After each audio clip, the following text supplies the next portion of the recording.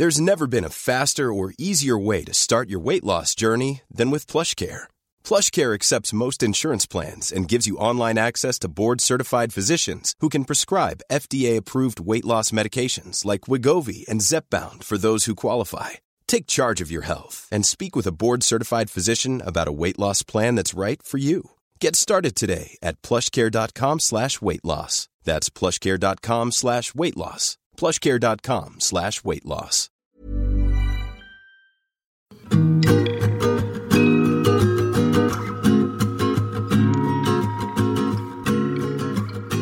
Les Audacieuses, le premier podcast société de Podcasters Media, recueille les confidences de femmes de tous âges, toute culture, tout milieu, qui, un jour, ont osé. Osé faire sa mue, osé sortir de sa zone de confort, osé faire bouger les lignes pour soi et les autres, entreprendre ici ou ailleurs, créer, transmettre. Ces femmes audacieuses, je les invite à mon micro. Je suis Carole Renucci, journaliste, et pour moi aussi, l'audace est un carburant.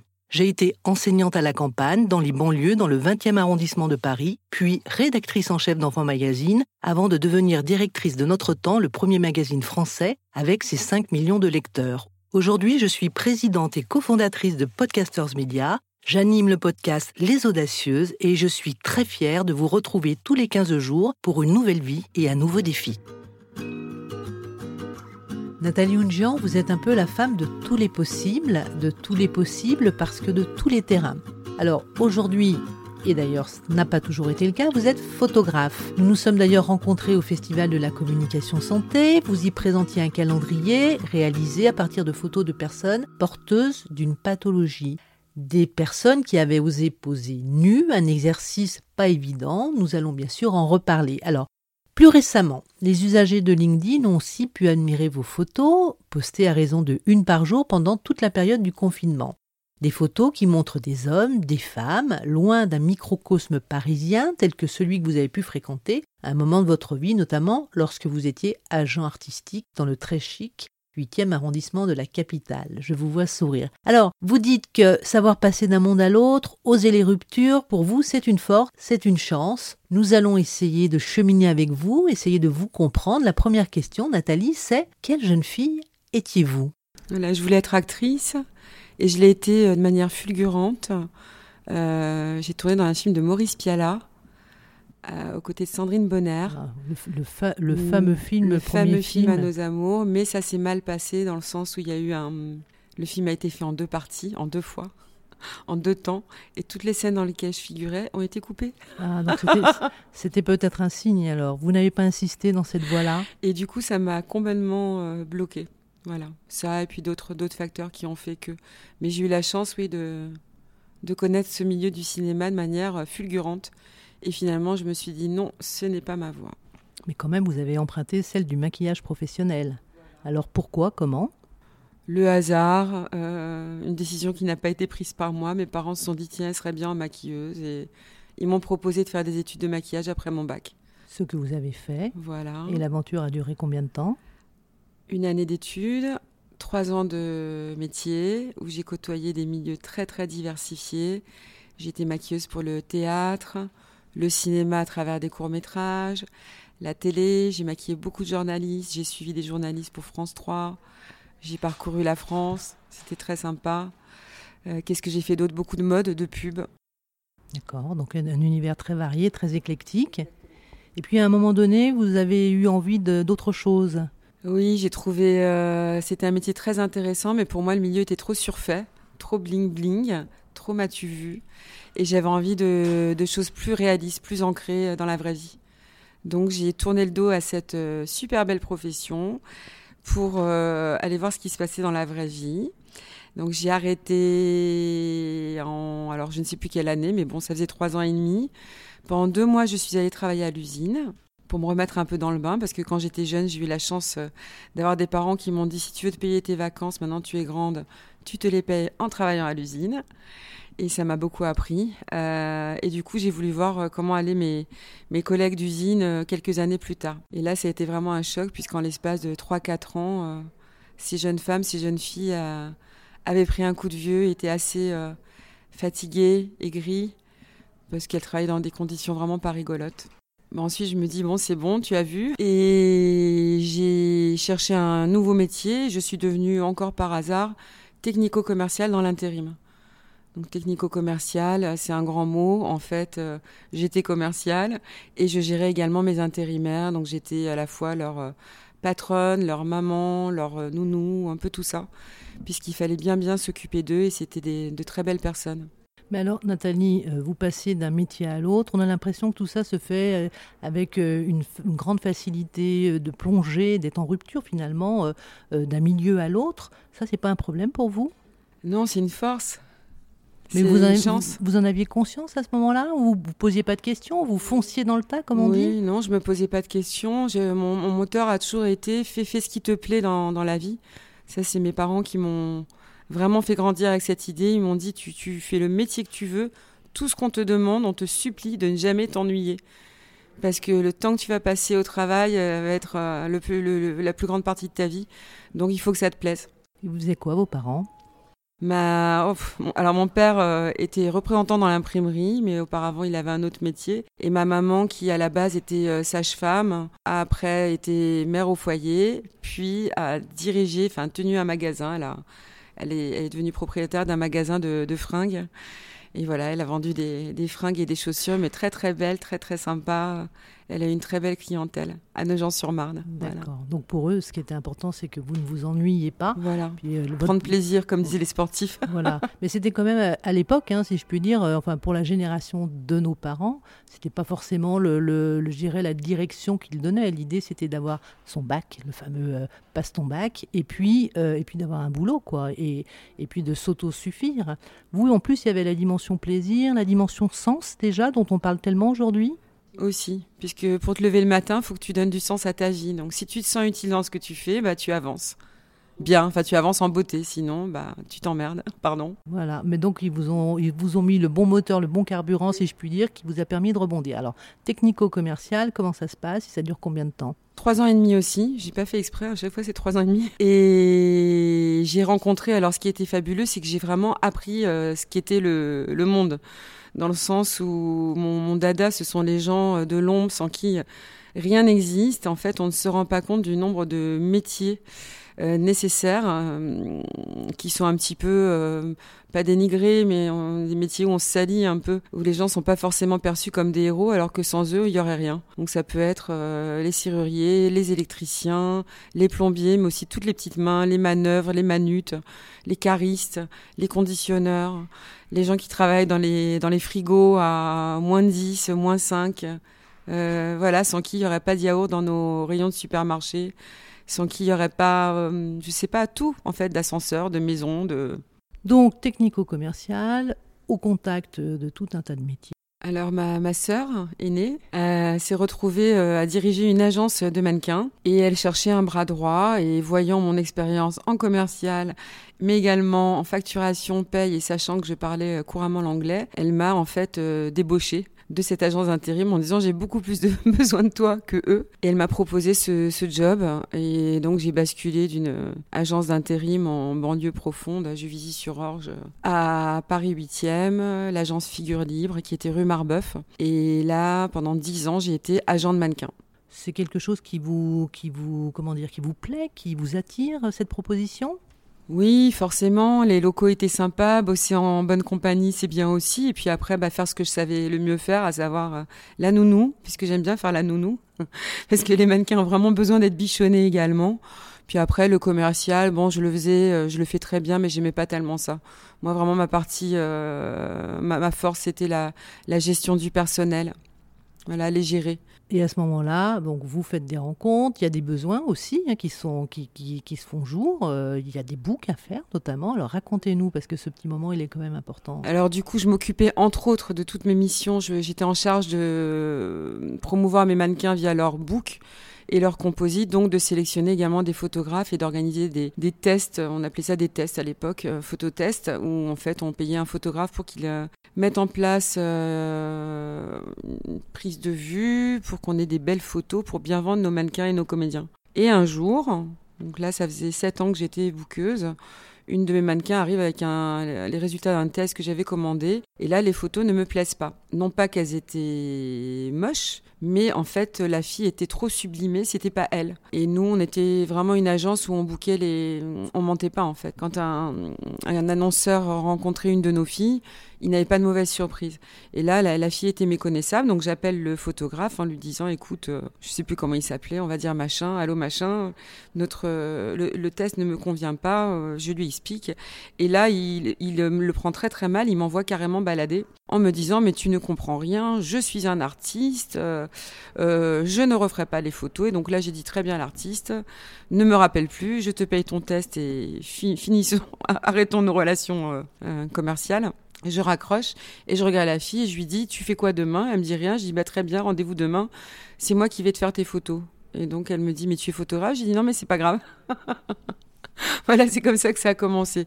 Mais petite parenthèse, il est vrai que lorsque j'étais maquilleuse, je faisais des photos amateurs, mais j'avais mon compagnon de l'époque qui avait un beau Nikon, un vieux modèle, tout manuel. J'y connaissais rien, c'était même lui qui me mettait la pellicule. Et je faisais des photos de plateau, j'aimais bien. Et pareil, déjà, je prenais en photo finalement les gens qu'on ne voit pas sur écran, à savoir les techniciens, les techniciennes. Mais qu'est-ce qui vous plaisait dans cet exercice photographique à ce moment-là? Mettre les gens en valeur de manière naturelle, non posée. Le reportage, montrer ce qui est, montrer l'envers du décor en fait. Et vous aviez un vrai intérêt, un vrai plaisir pour la photo? Oh oui, j'adorais, mais voilà, une fois que j'avais fait mes photos, j'ai laissé l'appareil à la maison. Je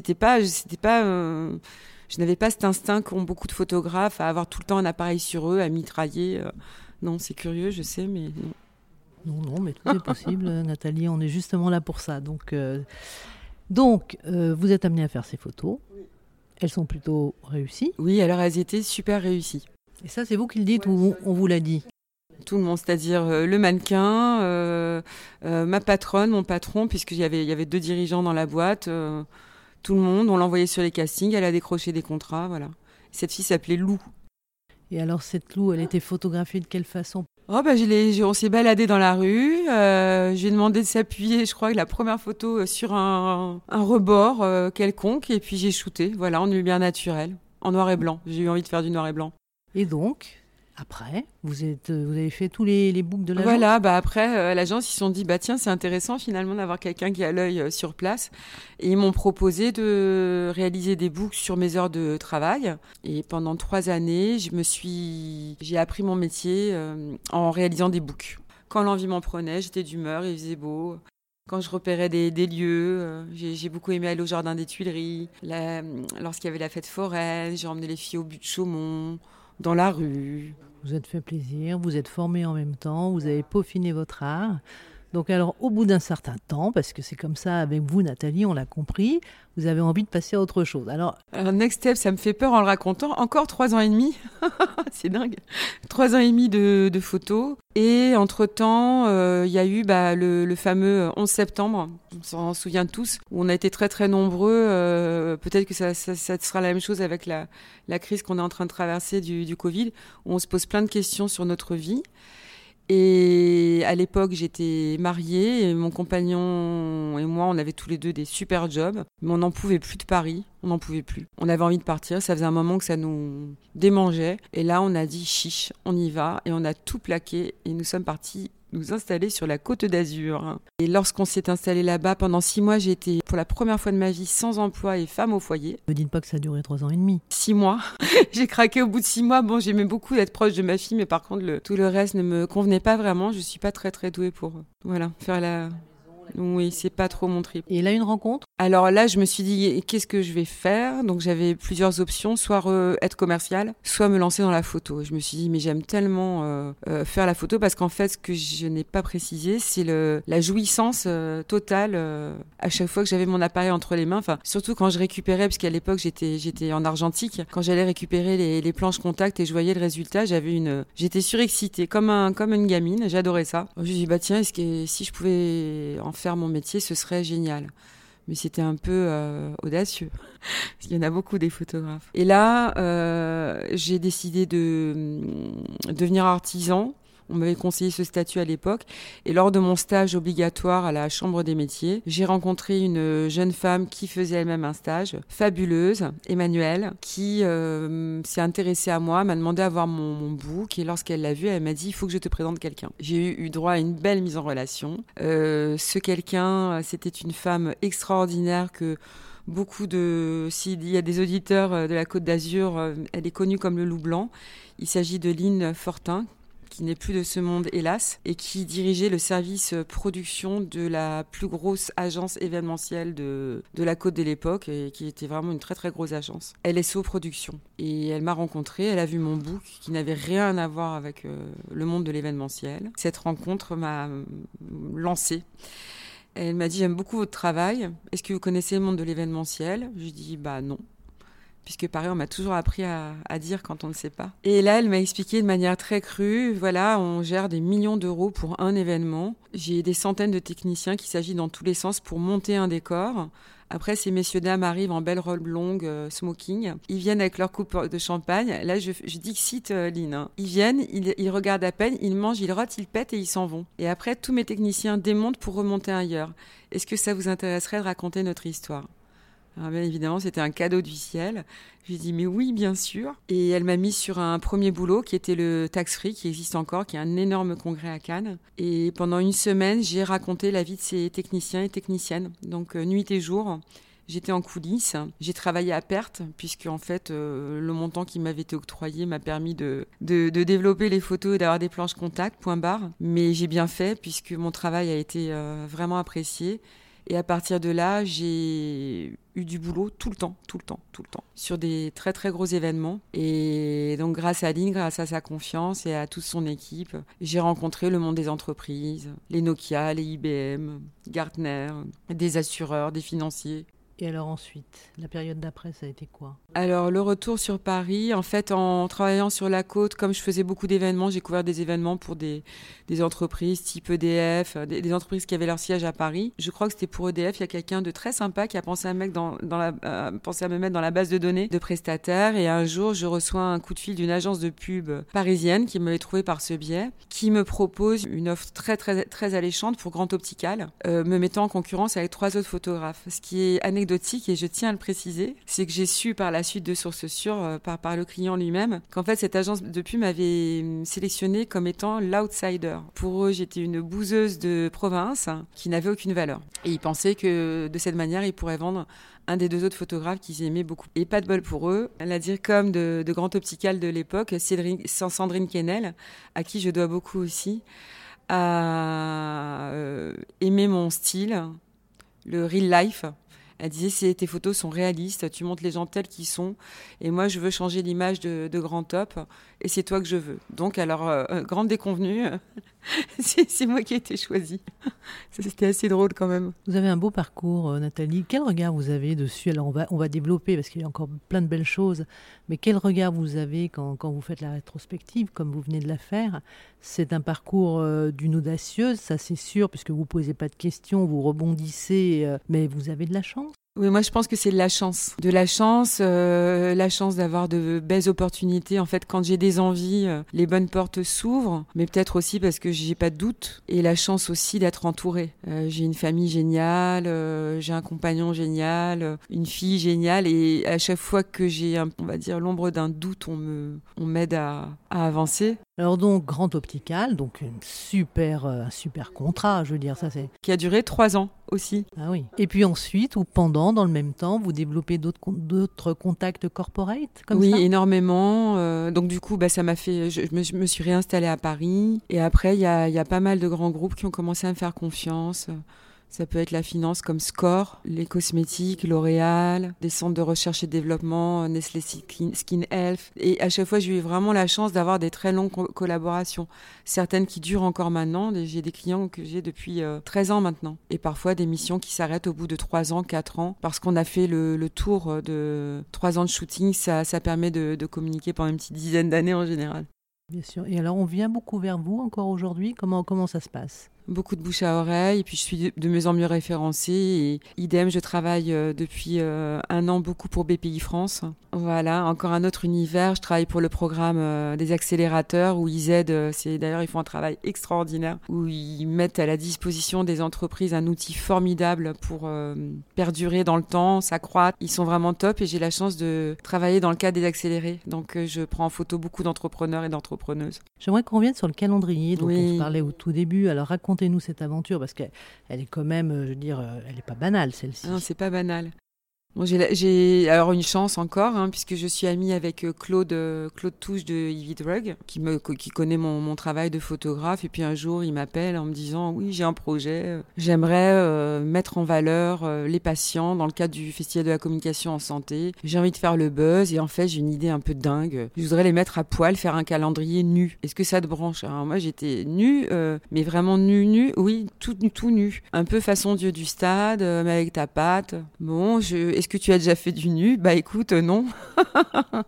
On va essayer. J'avais fait 1 ou 2 séries en lingerie, on va dire, mais nu, non, jamais. Et bon, il a obtenu l'aval de Dominique Noël, sans qui rien n'aurait été possible non plus. L'idée, c'était vraiment de communiquer ça lors des 30 ans du festival. Et accompagné de Stéphanie Chevrel également, qui a fait un gros buzz niveau com. On s'est lancé dans cette opération complètement délirante où, en effet, on a pris on a fait 12 photos. Alors, je dis pas 12 personnes, parce qu'il y a des photos où ils étaient 2. Parfois, ils étaient, pour les hommes, pour le cancer de la prostate, ils étaient 6 ou 8, j'ai un doute, 8 je crois. Mais la plupart du temps, ils étaient tout seuls. Et donc, ça s'est passé à merveille. En fait, on avait vraiment les bonnes conditions. On avait loué un studio photo extraordinaire qui nous a fait un super accueil. Ils étaient vraiment dans l'intimité. Et en parallèle, de l'autre côté, Claude et Stéphanie menaient les interviews. Voilà, prendre des gens qui ont des pathologies assez visibles. C'était un exercice complètement nouveau et absolument passionnant. Et donc, alors, est-ce que l'objectif, c'est-à-dire de faire du buzz, a été atteint ? Plus qu'atteint. Calendrier en rupture de stock. On n'a même pas pu fournir tous les gens qui voulaient nous le commander. Du coup, l'argent gagné sur les ventes du calendrier ont été restitués aux assos. Donc les associations ont pu gagner un petit peu de sous et surtout ils ont gagné énormément en visibilité. Et même eux qui avaient quand même clairement le trac, se sont prêtés au jeu, ils se sont livrés, c'était incroyable. C'était de toute beauté. De toutes les choses que j'ai faites dans ma vie, c'est la plus belle, je crois. Alors c'était un peu là, Nathalie, où je souhaitais vous amener, parce que moi j'ai vu ça d'un petit peu loin, évidemment, puisque je n'étais pas dans cette histoire, mais en tout cas j'étais spectatrice, et j'ai vu beaucoup et ressenti beaucoup de joie de la part de tous les participants, un vrai bonheur. C'est ça, en fait, c'était joyeux. Ce qui aurait pu être tristoun, un peu pathétique, était joyeux. Et j'ai certaines images, par exemple, Sophie... qui lève les mains comme ça, qui lève les bras et sans aucune gêne montre qu'il lui manque un sein, c'est pas un problème. Il y avait quelque chose de très joyeux dans cet exercice. Beaucoup de vie et d'espoir, et puis il y avait l'idée des gants de boxe aussi qui a joué, je pense, dans la mise en scène, le fait qu'ils aient des gants de boxe pour quand même se cacher les parties qu'ils voulaient cacher. Alors, autre exercice, et non des moindres, pendant le Covid-19, 1 photo par jour sur LinkedIn. Comment l'idée est-elle venue ? Mais en fait, j'étais comme tout le monde, confinée à me morfondre et sans la possibilité de... J'ai essayé, je me suis renseignée, est-ce que je peux faire des reportages, etc. Non, comme je ne suis pas journaliste, je ne pouvais pas, j'avais pas d'autorisation. Du coup, j'étais enfermée chez moi et je pensais sans arrêt à ces gens qui travaillent, les aides-soignantes, les médecins, les éboueurs, les caissières. Et je me disais, quand même, ces gens-là. Et d'un coup, j'ai réalisé que j'avais pas de photos d'eux, mais que j'avais un sacré paquet d'images de ces gens que j'appelle toujours les gens de l'ombre. Les fameux, on fameux. Revient au début de notre histoire. Ouais. Et du coup, je les ai sortis de leur chapeau. Et tous les jours, j'en choisissais une et le choix était fait chaque jour. Il n'y avait pas de préméditation, en fait, en fonction de mon inspiration, je me disais, tiens, j'ai quand même publié plus d'images liées aux manips, au laboratoire. C'était aussi une façon de rendre hommage au métier de la santé. Voilà. Et il y a eu, en fait, ce qui est assez amusant, c'est que donc j'ai publié énormément de photos en labo, de chercheurs. Et dans ces labos, il y avait un monsieur génial qui s'appelait Féfé, qui s'appelle toujours Féfé. Un tout petit monsieur qui lui s'occupait de la maintenance. Alors lui, il a pas de masque, et je l'avais pris dans son atelier de maintenance. Et c'est celui qui a eu le plus de succès. Il y a eu plus de 4500 vues sur ce poste, alors que des chercheuses en avaient moitié moins. Est-ce que votre trajectoire est émaillée de jolies rencontres, de belles opportunités? Vous l'avez dit, vous en êtes tout à fait consciente, et puis vous remerciez, hein, on l'entend bien, systématiquement vous citez les noms, on sent beaucoup de gratitude dans votre cheminement. Est-ce que vous êtes la belle rencontre de quelqu'un? Alors là, je n'en sais rien. Est-ce que ça vous a donné envie un jour de donner un coup de pouce à un jeune, d'aider quelqu'un qui avait envie de se reconvertir, par exemple aussi? Dans ma profession, je ne sais pas si j'ai aidé des gens. Par contre, dans mon entourage, oui, j'ai souvent été vraiment un moteur. Un exemple? Il paraît pour certains, oui, en disant, dis donc, moi, j'allais dire... Vous pouvez le dire tout fort dans le micro. Plusieurs fois, faut être couillu pour lâcher un poste d'agent de mannequin et aller à 1000 km de chez toi. Faut être folle, Voilà, on m'a dit des choses comme ça. Et puis après coup, waouh. Et donc, par exemple, j'ai parmi mes meilleurs amis un couple qui a lâché la fonction publique suite à ça. Et ils m'ont dit clairement, tu nous as donné... ça a marché pour toi, on s'est dit, on va le faire. Et ils sont partis, leur rêve était de quitter Paris. Ils avaient vraiment des bons jobs. Hein.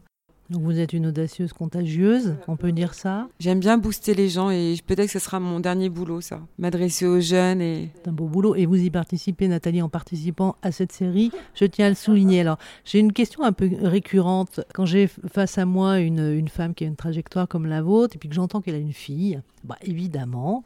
J'ai très envie de savoir comment est la fille. Alors, comment est votre fille? C'est quoi son prénom d'abord et son âge? Alors, ma fille s'appelle Taline Ounjian. Elle a 24 ans et je suis hyper fière d'avoir une fille comme Taline. Je rêvais d'une fille comme ça et elle est là. Alors, elle est comment, cette fille idéale? Elle est bien évidemment très très intelligente. Elle a beaucoup de charme. Elle a beaucoup de charme, elle est superbe, etc. Mais au-delà de ça, elle a des convictions très marquées.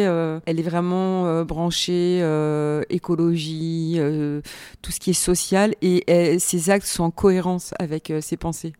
Alors, c'est quoi ces actes? Par exemple, elle n'ira jamais chez H&M s'acheter une fringue, elle n'achète que du deuxième main. Elle a vraiment des principes écolos ultra développés.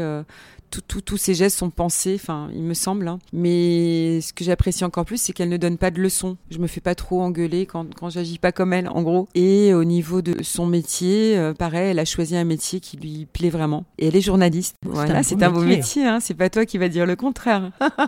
Elle est journaliste JRI, donc elle filme et elle crée les contenus. Et elle fait de belles rencontres, comme sa maman en fait, et en fera encore, j'espère, longtemps. C'est quoi l'avenir, Nathalie, pour vous? Parce qu'une audacieuse, elle y pense quand même un petit peu, au moins l'année qui va venir, ou pour ne pas dire les 3 ans à venir. Mais moi, mon avenir, j'aimerais continuer ce métier et après faire carrément autre chose, mais je ne sais pas quoi. Si ça pouvait être une piste, si j'ai peut-être une piste, mais je ne sais pas comment aider les jeunes, leur montrer que il y a plein de choses à faire, plein de belles choses à faire. Alors ça peut être les aider en les accompagnant dans ce métier de photographe, mais ça peut être carrément autre chose. Et surtout les filles, leur montrer que c'est très très très important qu'elles trouvent leur place, mais sans.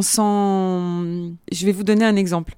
J'ai réalisé il y a un peu plus de 10 ans un reportage de moi-même, là, qu'on ne m'a pas payé, sur les femmes qui font des métiers dits d'hommes. Donc j'ai pisté 14 métiers, j'ai trouvé les femmes, je les ai prises en photo et interviewées, avec à chaque fois les mêmes questions. Le déclic, vous et vos confrères, avantages et inconvénients d'être une femme dans l'exercice de votre profession. Dans l'ensemble, j'ai fait que des rencontres magnifiques, superbes. Mais par moments, je me suis rendu compte qu'il y avait certaines femmes qui avaient une manière peut-être un peu trop agressive de vouloir prendre leur place. Je ne sais pas comment dire. Entre femmes, elles étaient pas sympas, en fait. Et il y a 2 ans, j'ai été sollicitée pour une expo de ces photos à l'université de Nice, mais alors laquelle? Une grande université, j'ai oublié. Pour justement motiver les jeunes à faire des métiers dits d'hommes. Lorsqu'on m'a posé la question, comment voyez-vous, qu'est-ce que vous avez perçu lors de ce reportage? Alors j'ai expliqué tout le bon j'avais ressenti, de voir qu'une femme peut conduire un camion, un semi-remorque qui transporte du béton, ou une femme qui va en mer pêcher, ou une femme qui pilote un Boeing qui fait des longs courriers, c'est magnifique. Ce sont des superbes expériences. Mais dans certains métiers, donc dans le bâtiment par exemple, je me suis aperçue que parfois, quand deux femmes étaient dans une même équipe, il y avait une concurrence complètement délirante. Et lorsque j'ai dit ça à ces jeunes filles, je me suis fait presque agresser en fait, en disant mais pas du tout, les femmes sont toujours solidaires entre elles, etc., etc. Moi, je ne suis pas d'accord. Il faudrait que les femmes soient plus douces entre elles. C'est un compagnonnage possible auprès d'autres femmes et peut-être de jeunes femmes, comme vous venez de le dire. Écoutez, moi je trouve que c'est plutôt bien comme inspiration et comme projection pour l'avenir. Je suis ravie de vous avoir entendu. J'aime beaucoup ce parcours qui n'est pas chaotique, parce qu'il y a le vrai fil rouge, ce sont les individus, les hommes, les femmes, qui, comme vous l'avez dit, ne sont pas toujours dans la lumière, et donc qui le sont grâce à vos photos. Merci. Et je suis très touchée d'avoir attiré l'attention des audacieuses. C'est la classe. Merci beaucoup Nathalie pour cette belle rencontre, et puis bon vent.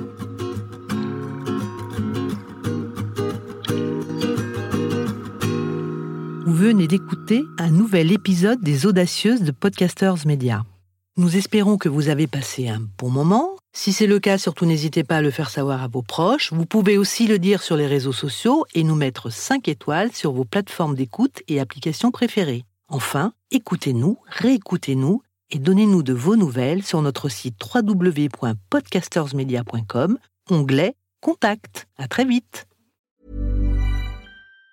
Even on a budget, quality is non-negotiable. That's why Quince is the place to score high-end essentials at 50 to 80% less than similar brands. Get your hands on buttery soft cashmere sweaters from just $60, Italian leather jackets, and so much more. And the best part about Quince, they exclusively partner with factories committed to safe, ethical, and responsible manufacturing. Elevate your style without the elevated price tag with Quince. Go to quince.com/upgrade for free shipping and 365-day returns.